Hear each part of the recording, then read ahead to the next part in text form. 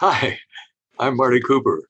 I introduced the first cell phone, 47 years ago, and I'm proud to be here on Awakened Nation. A huge shift is taking place on planet Earth.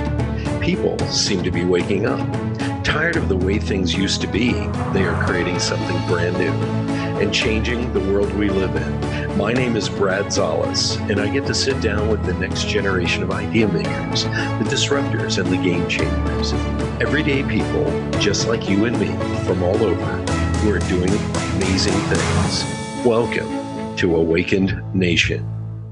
Ladies and gentlemen, we have an extraordinary guest today, and it looks like from his background, he is up on the International Space Station.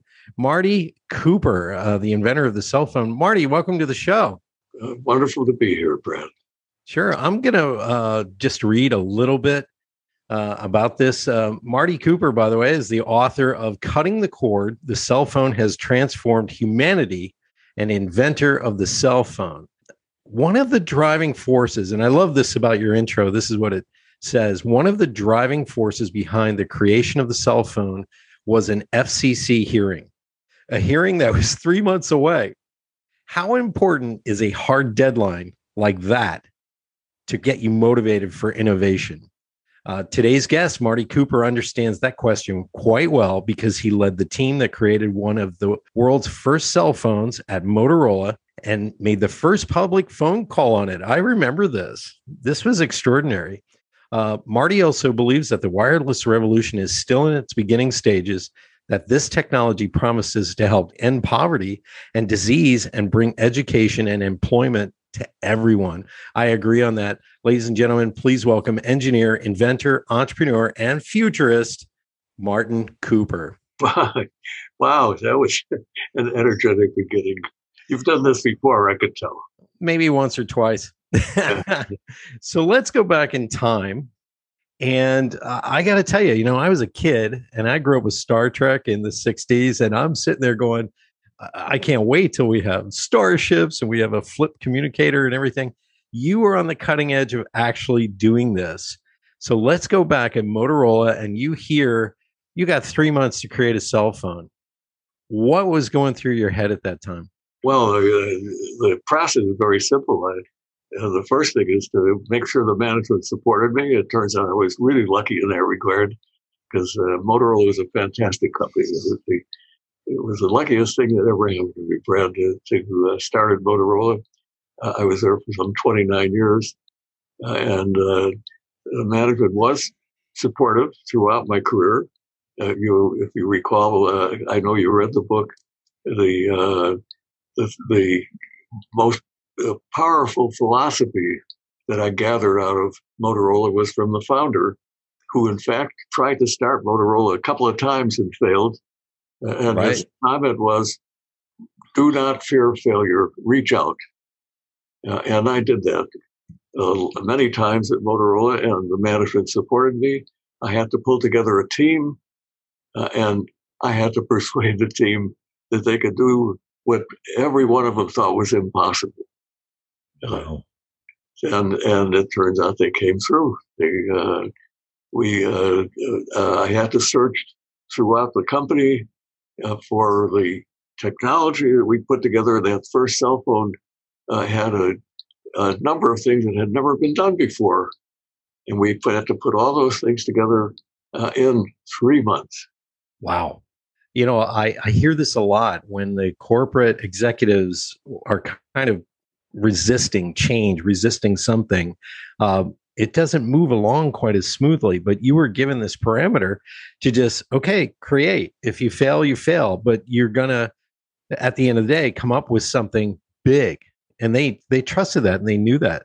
Well, that's right. I had failures in my career before then, but fortunately, most of my efforts ended up succeeding, and I built enough confidence so they did that.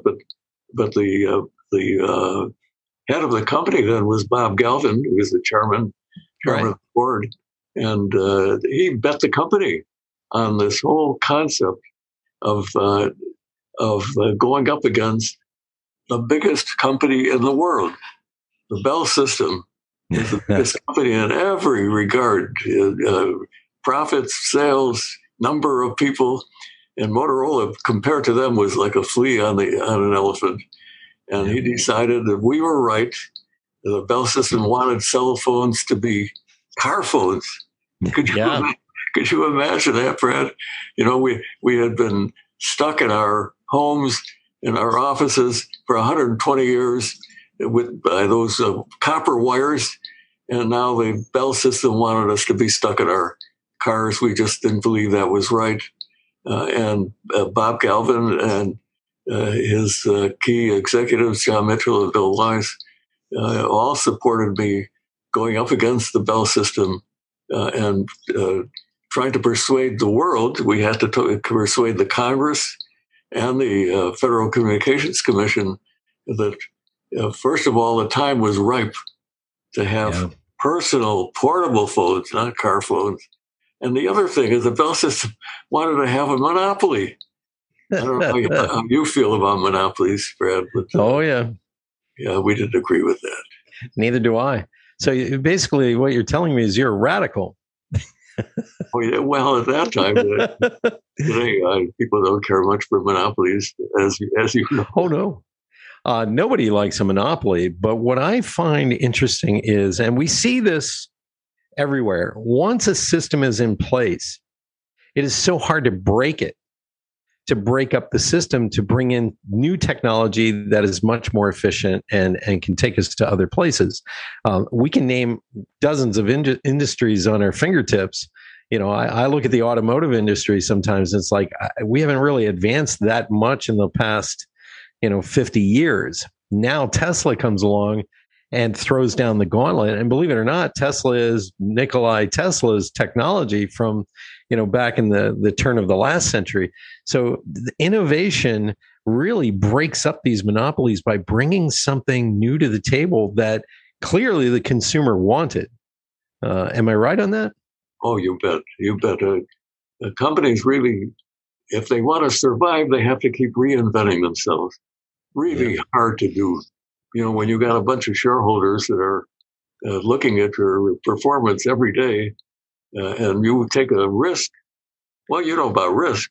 Yeah. The very word means that there's a possibility of failing, and it's really hard to do.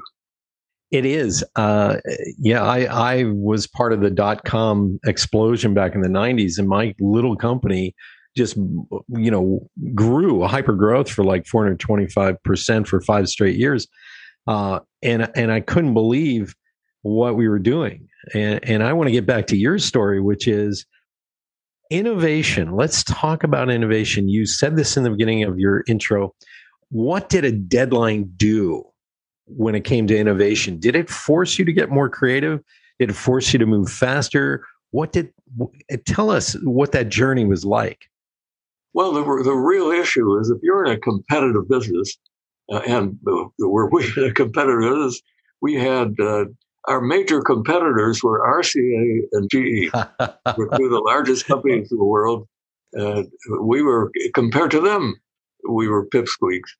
But we had a big enough share of the market, so we were forbidden to even talk about it because they were afraid the antitrust people in the government would come after us. Yeah. So the only way that you can maintain a position like that is to be paranoid. You cannot be complacent. Loose lips sink ships. Yeah, well, that's right. You're exactly right. Secrecy was important, but also staying ahead of the other guys, because if they got the jump on you, their resources were far greater than ours. So that's really what set the deadline. We had been battling with them for 4 years.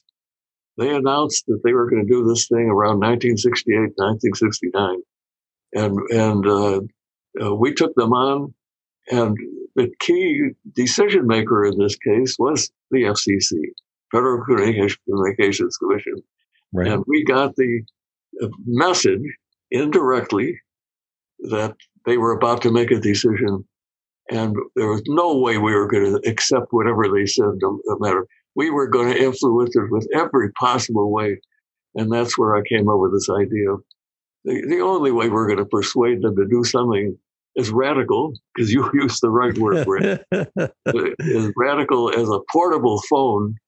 And when the biggest company in the world says the time is ready to have car phones, the only way we're going to do that was to demonstrate it, show them what it means to have the freedom to be anywhere when you make a phone call. That sounds like an obvious thing to say now. At that time, you're right. That was a radical idea. Well, Tesla had this idea, and I'm not talking about the company. I'm talking about Nikolai. Tesla's, wanted to grab energy and things out of the atmosphere, basically, and he knew how to tap into that. So here we have a generation of companies that were hooked up to the cable.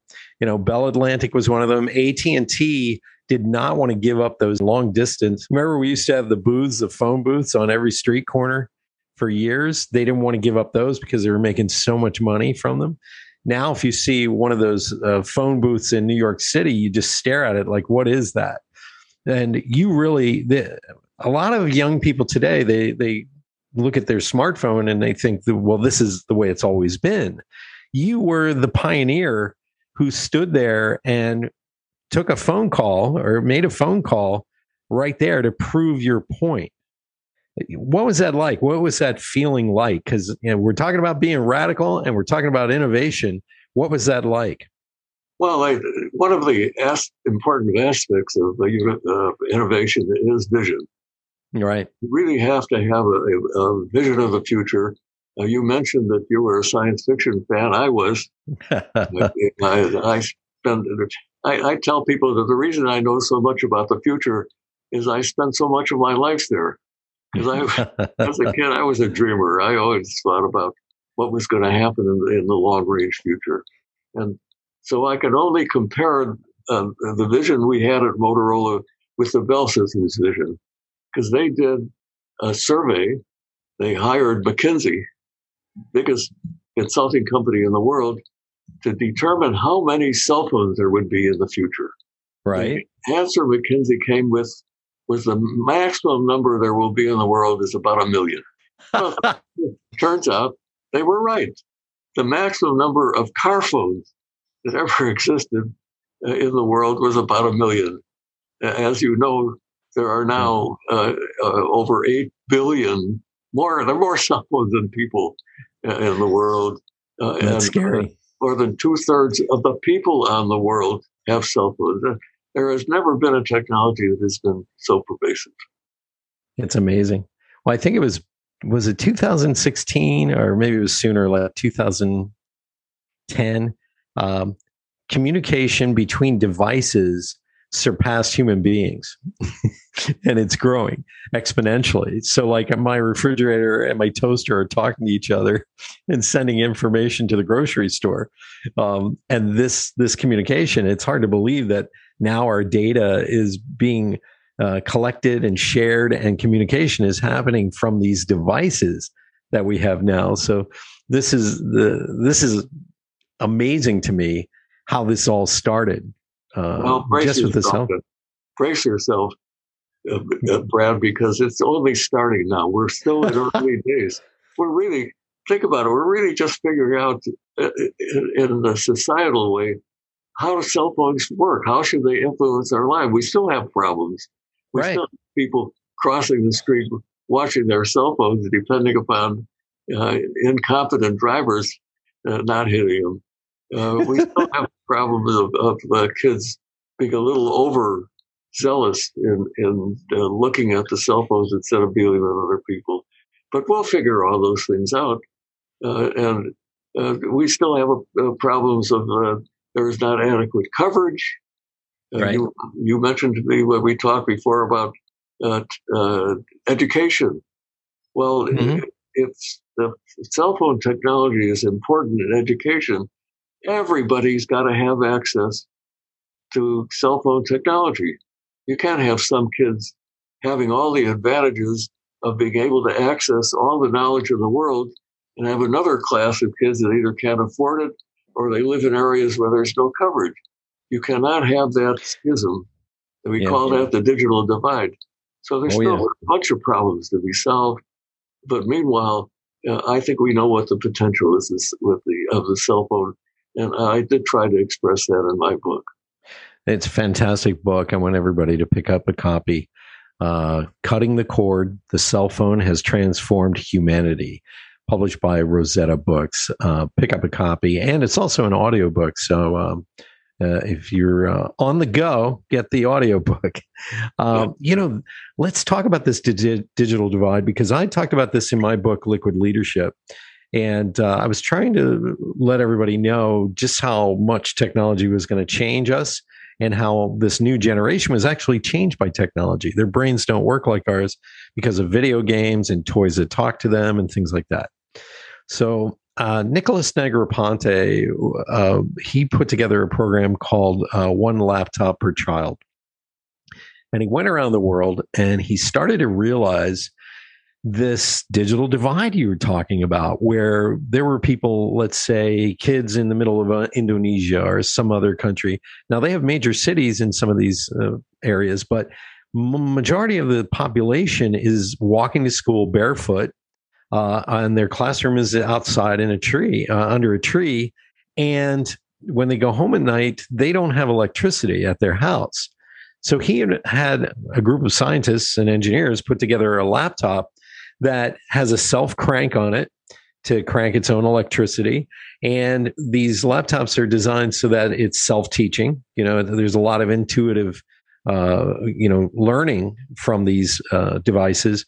And he also put on these panels on the side so that they would have Wi-Fi instantly. The second part of the digital divide that has been interesting to me is there are kids in the inner cities that when they go home at night, they don't have any of these products. They don't have a laptop. They don't have a cell phone because they simply can't afford it. So what do we do to bring this together, Marty? Because this truly is, these are the tools of the 21st century. And if you aren't proficient with them in the usage of them, you can be falling behind in life. So let's talk about that a little bit. Well, I'm with you 100%. And in fact, that is what my passion is now. That's what I'm putting most of my time into, is approaching this digital divide, because the technology exists, so we could educate all of our children in the cities where people today can't afford it, in the country where there's no coverage. The technology exists to fix that. Right. And why don't we have it now? I'm trying to persuade the FCC that if they manage the radio spectrum, the radio channels that this, and they do, they encourage the technology to be adopted, that we could serve everybody. But in order to do that, you can't have a single technology doing everything. That's one of the rules that I've had in my book, which says that if you try to create a technology that does all things for all people, it won't do any of them optimally. And so today we've got a thing called the 5G. You probably heard of 5G. Yes, I have. And 5G has been very heavily promoted as being the solution to everything. Well, the purpose of 5G is what's called the Internet of Things. And you mentioned before that there are more communications between things than there are between people. But wait a second, Brad, the purpose of technology is to apply science to make products and services that make people's lives better. And if you don't make people's lives better, it's just curiosity. It doesn't have a purpose. So we haven't finished the Internet of People, and our carriers are working on the Internet of Things. I object to that. There's technology available that will allow you to serve people in farm areas, in rural areas, for $5 or $10 a month, not $60 to $100 a month, which is what it costs today to give people broadband access. Somebody has got to encourage private industry, people like yourself, to get out there and provide these systems, make money at it, but provide the service at prices that people can afford, and to cover areas that the big carriers don't bother with. They're all focused on where the dense populations are. Yeah, it's true. There was a documentary on, I forget which channel it was on. It was on one of the, the PBS maybe. And they were talking about this one town. I forget where it was, but they had been calling every cable provider in the surrounding areas, and they just didn't see the value of coming in and running cable or internet or all these other certain ubiquitous services at the time. So the town council decided to create their own company that would provide these services for the people. Well, as soon as the other cable providers and the internet service providers heard this, they go, oh, you can't do this. So they start running in and trying to now fix the problem, give the solution when people kept asking for it 100 times. You and I have a little similar background. My grandparents were from Hungary on my dad's side. So they came here to the United States in the early 20s after communism came to Hungary. And so my grandfather set up there in Lancaster County, Lebanon, Lancaster County. He had set up a business. He had a motel and he had a gas station and a diner. And he charged top dollar for a hamburger in those days, which was like $4 in, I think it was like the 1930s and 40s. And people were like, why are you charging so much? And it's like, well, I want people who are on their way to New York City and have the money. Well, what they didn't realize is he lit the whole place with a series of batteries in the basement, because at that time, the electric company didn't reach out that far. So they came to him and they said, well, we'll give you electricity, but you got to plop down 30 grand, which in those days was a lot of money. And he said, go to hell. And so he kept those batteries for probably another 30 years as they started to run lines all over the place. And this is the problem we have. The corporations, I believe, could do better at this. They could really, because they're not looking at the bigger picture. They're looking at the immediate balance sheet instead of, hey, this could be much, much bigger later down the road. Vision, isn't that right? It is. It's about vision. Vision and social responsibility. But I think the government has a role too. The government should be encouraging these people to do that. Right now, the way they allow people to have a radio channel is they auction it off. The person with the most money gets the permission to use the radio spectrum. Well, that doesn't make any sense, because these people will go for they will cherry pick. They will get really good service in the cities where lots of people are, because they can make more money, which, if you think about it, that's what they should do. But the FCC should figure out ways of getting people to provide service in the rural areas, and also to incentivize these big companies to serve segments like education and healthcare separately from social media and email. Right. They are different services. They ought to have different motivations, and they all make our lives better. The government ought to encourage all of them. I agree wholeheartedly with that.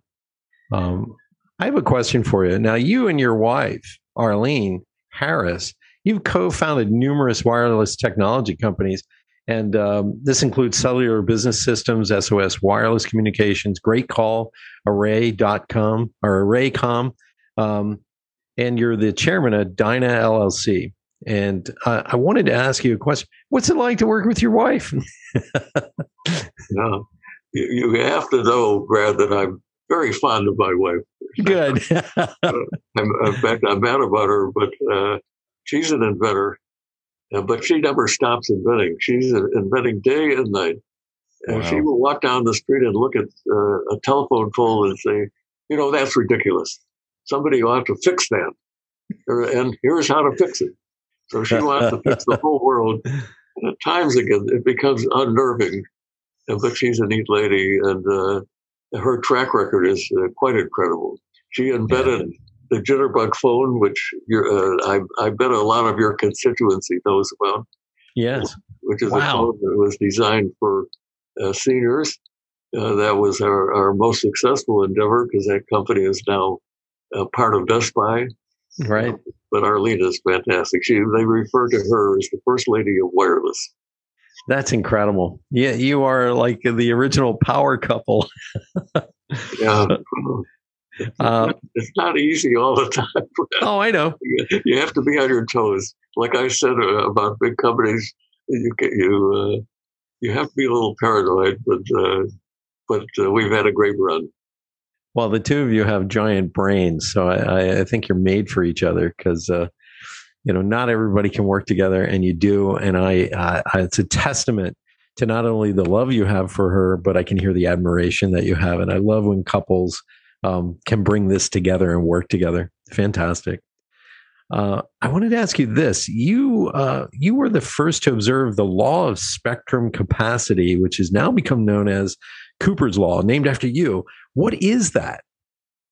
Well, I mentioned before that the Congress is auctioning off radio spectrum. And the principle, if you're going to get a lot of money for something, it has to be scarce. Right. Well, it turns out that's a myth because we were talking about Tesla back in the Tesla Marconi days. When Marconi commercialized radio, there was one transmitter in the world. So the capacity of that, the ability of all the radio channels in the world was 1 bit every 6 seconds. Wow. You compare that with how we are today, where every human being on Earth, almost everyone, has access to megabits per second at every location on the world.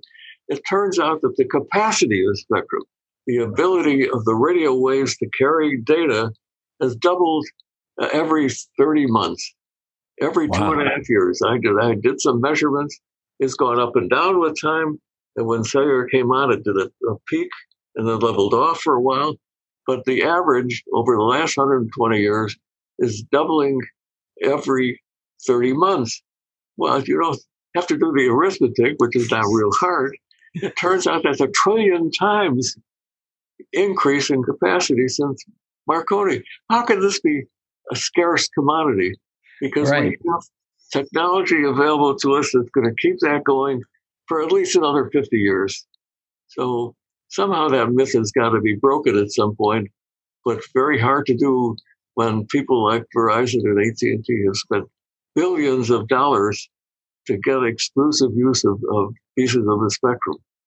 So that problem is going to get fixed. It's going to take a few generations. Yeah. But this law, which, by the way, is not really a law, it's an observation.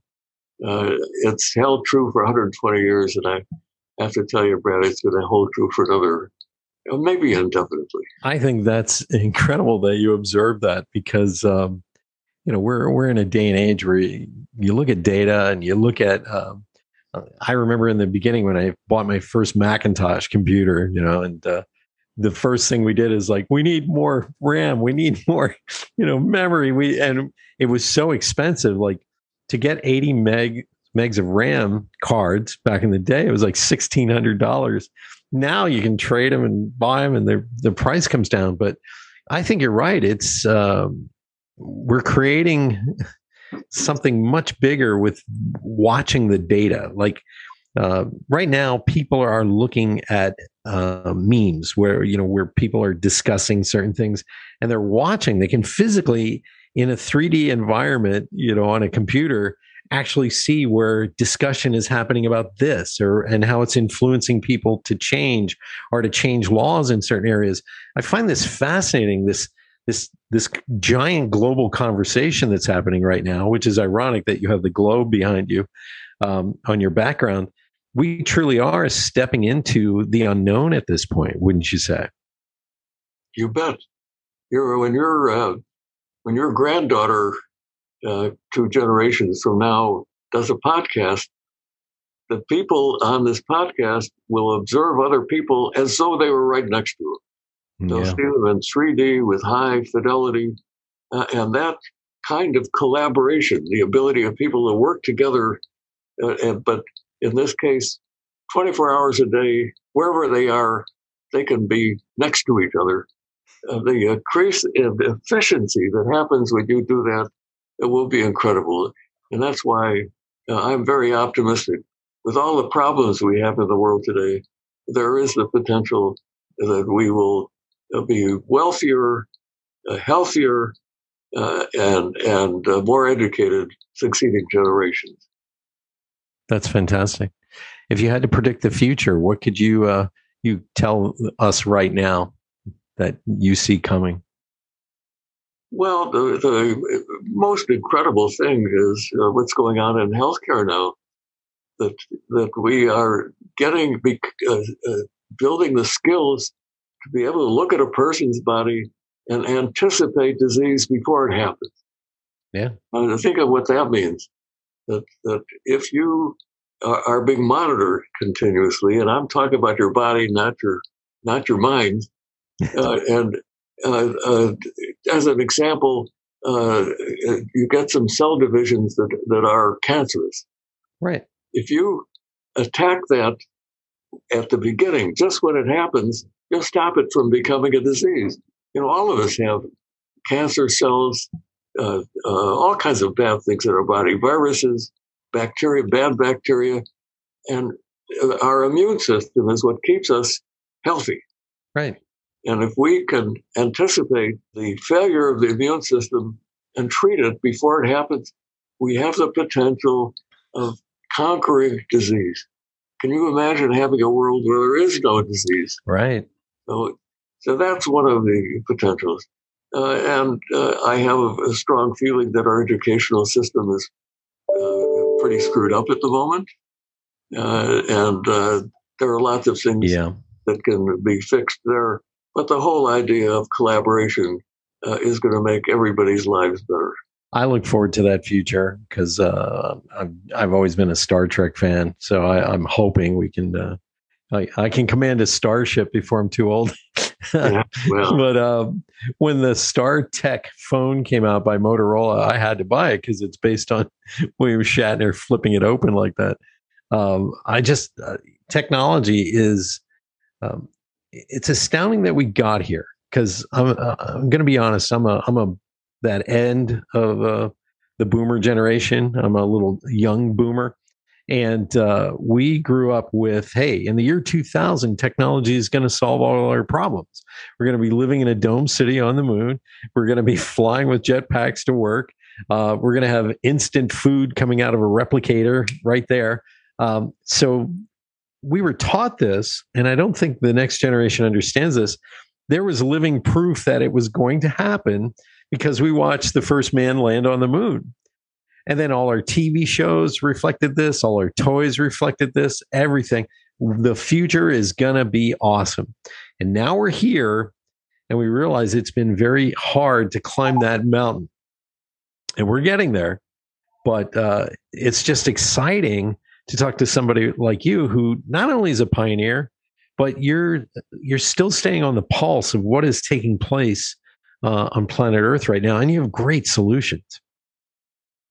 Yeah, well, I'm afraid we set people's expectations a little high with science fiction. But all of those things that you mentioned are going to happen sooner or later, assuming we don't blow each other up. There's a distinct possibility we could do that. But we just have to be a little more patient. And that's one of the problems we've got is that people have to take a scientific approach. We have to plan things. They don't happen instantaneously. And that's where we've got a problem with our governments, where the governments are run by politicians and by lawyers.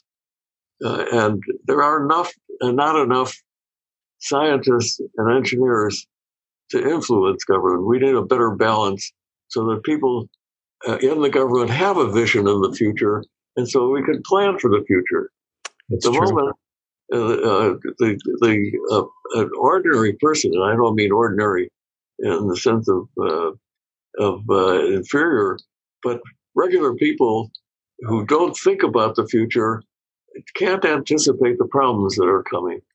And the responsibility of government is to protect us from these things, as we're finding out, as people in Texas found out. The whole pandemic, there were people predicting the pandemic. We could have been better prepared. They could have been better prepared for the weather change in Texas. Yeah, the politicians have to collaborate with the scientists and engineers and anticipate these problems, solve those problems just the way we're going to solve the healthcare problem.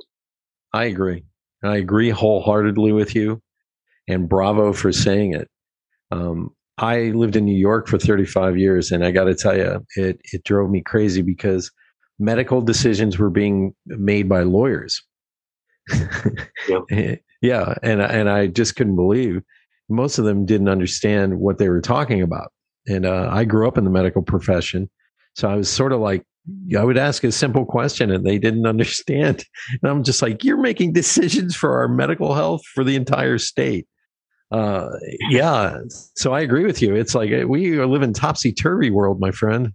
The most amusing thing that I've seen politically in the past couple of years is the Congress holding a hearing on the internet, and they interview Mark Zuckerberg about Facebook, and the congressman didn't have the biggest idea what Facebook was. Trying to ask questions, it was ludicrous. Well, I was being a bad boy. I went on Twitter and I actually directly texted that congressman and I said, "You do realize cookies aren't made of oatmeal and raisins." I love it. And they truly do not understand how the technology works and why it's important to make sure it's in every household.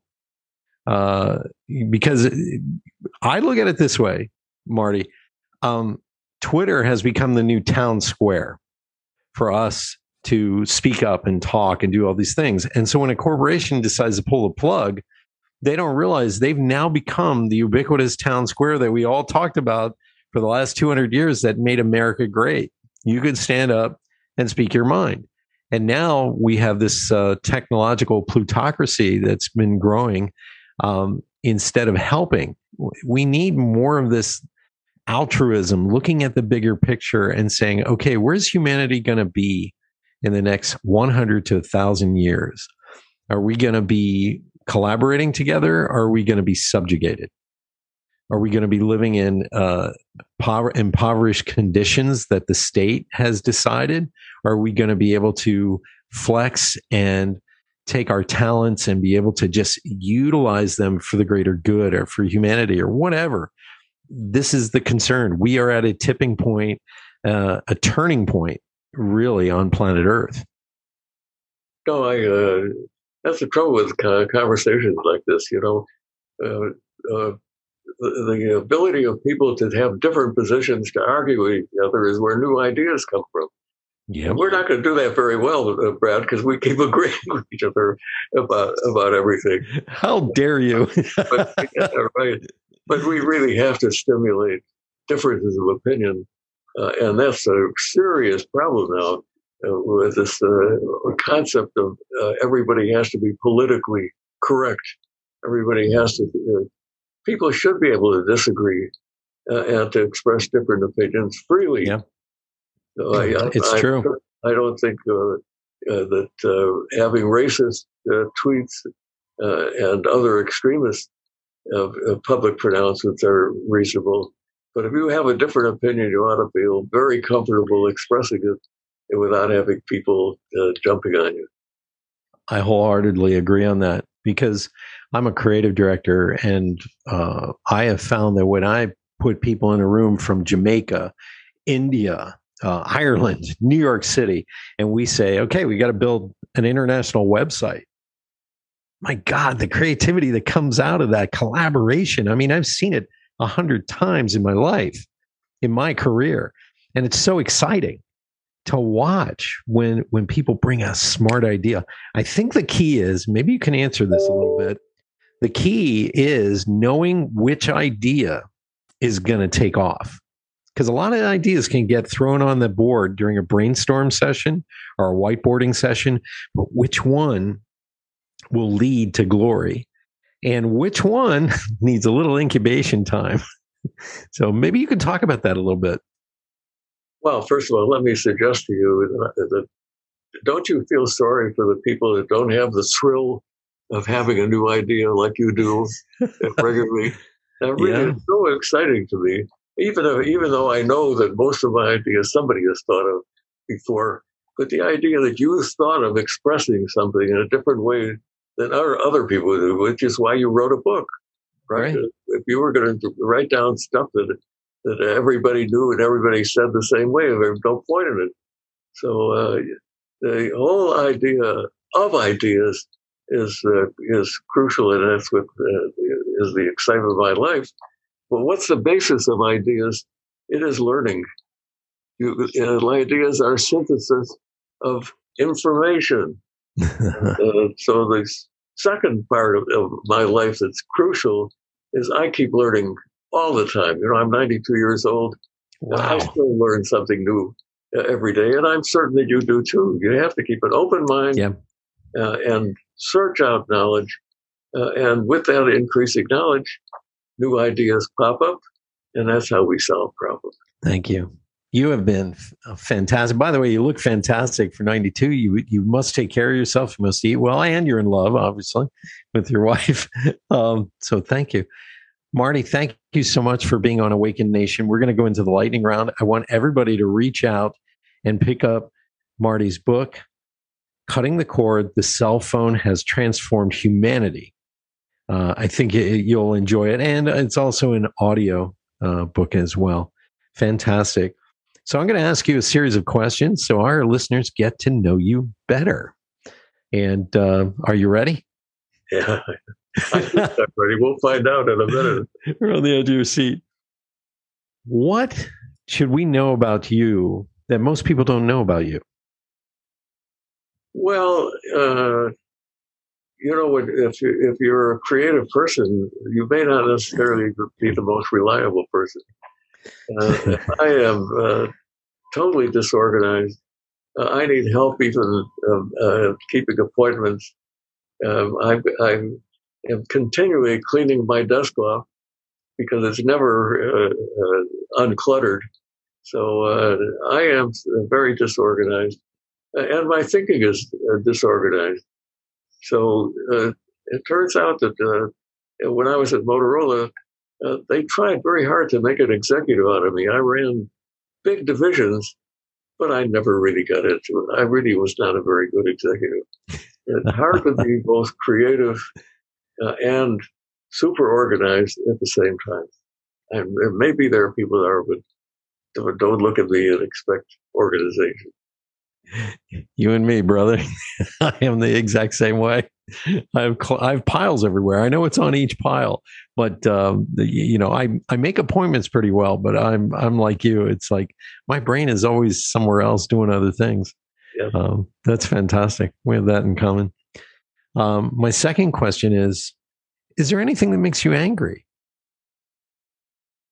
Well, of course there is. It's irrationality. In our early conversation, I talked about people looking at their cell phone while they're crossing the streets. That's irrational, right?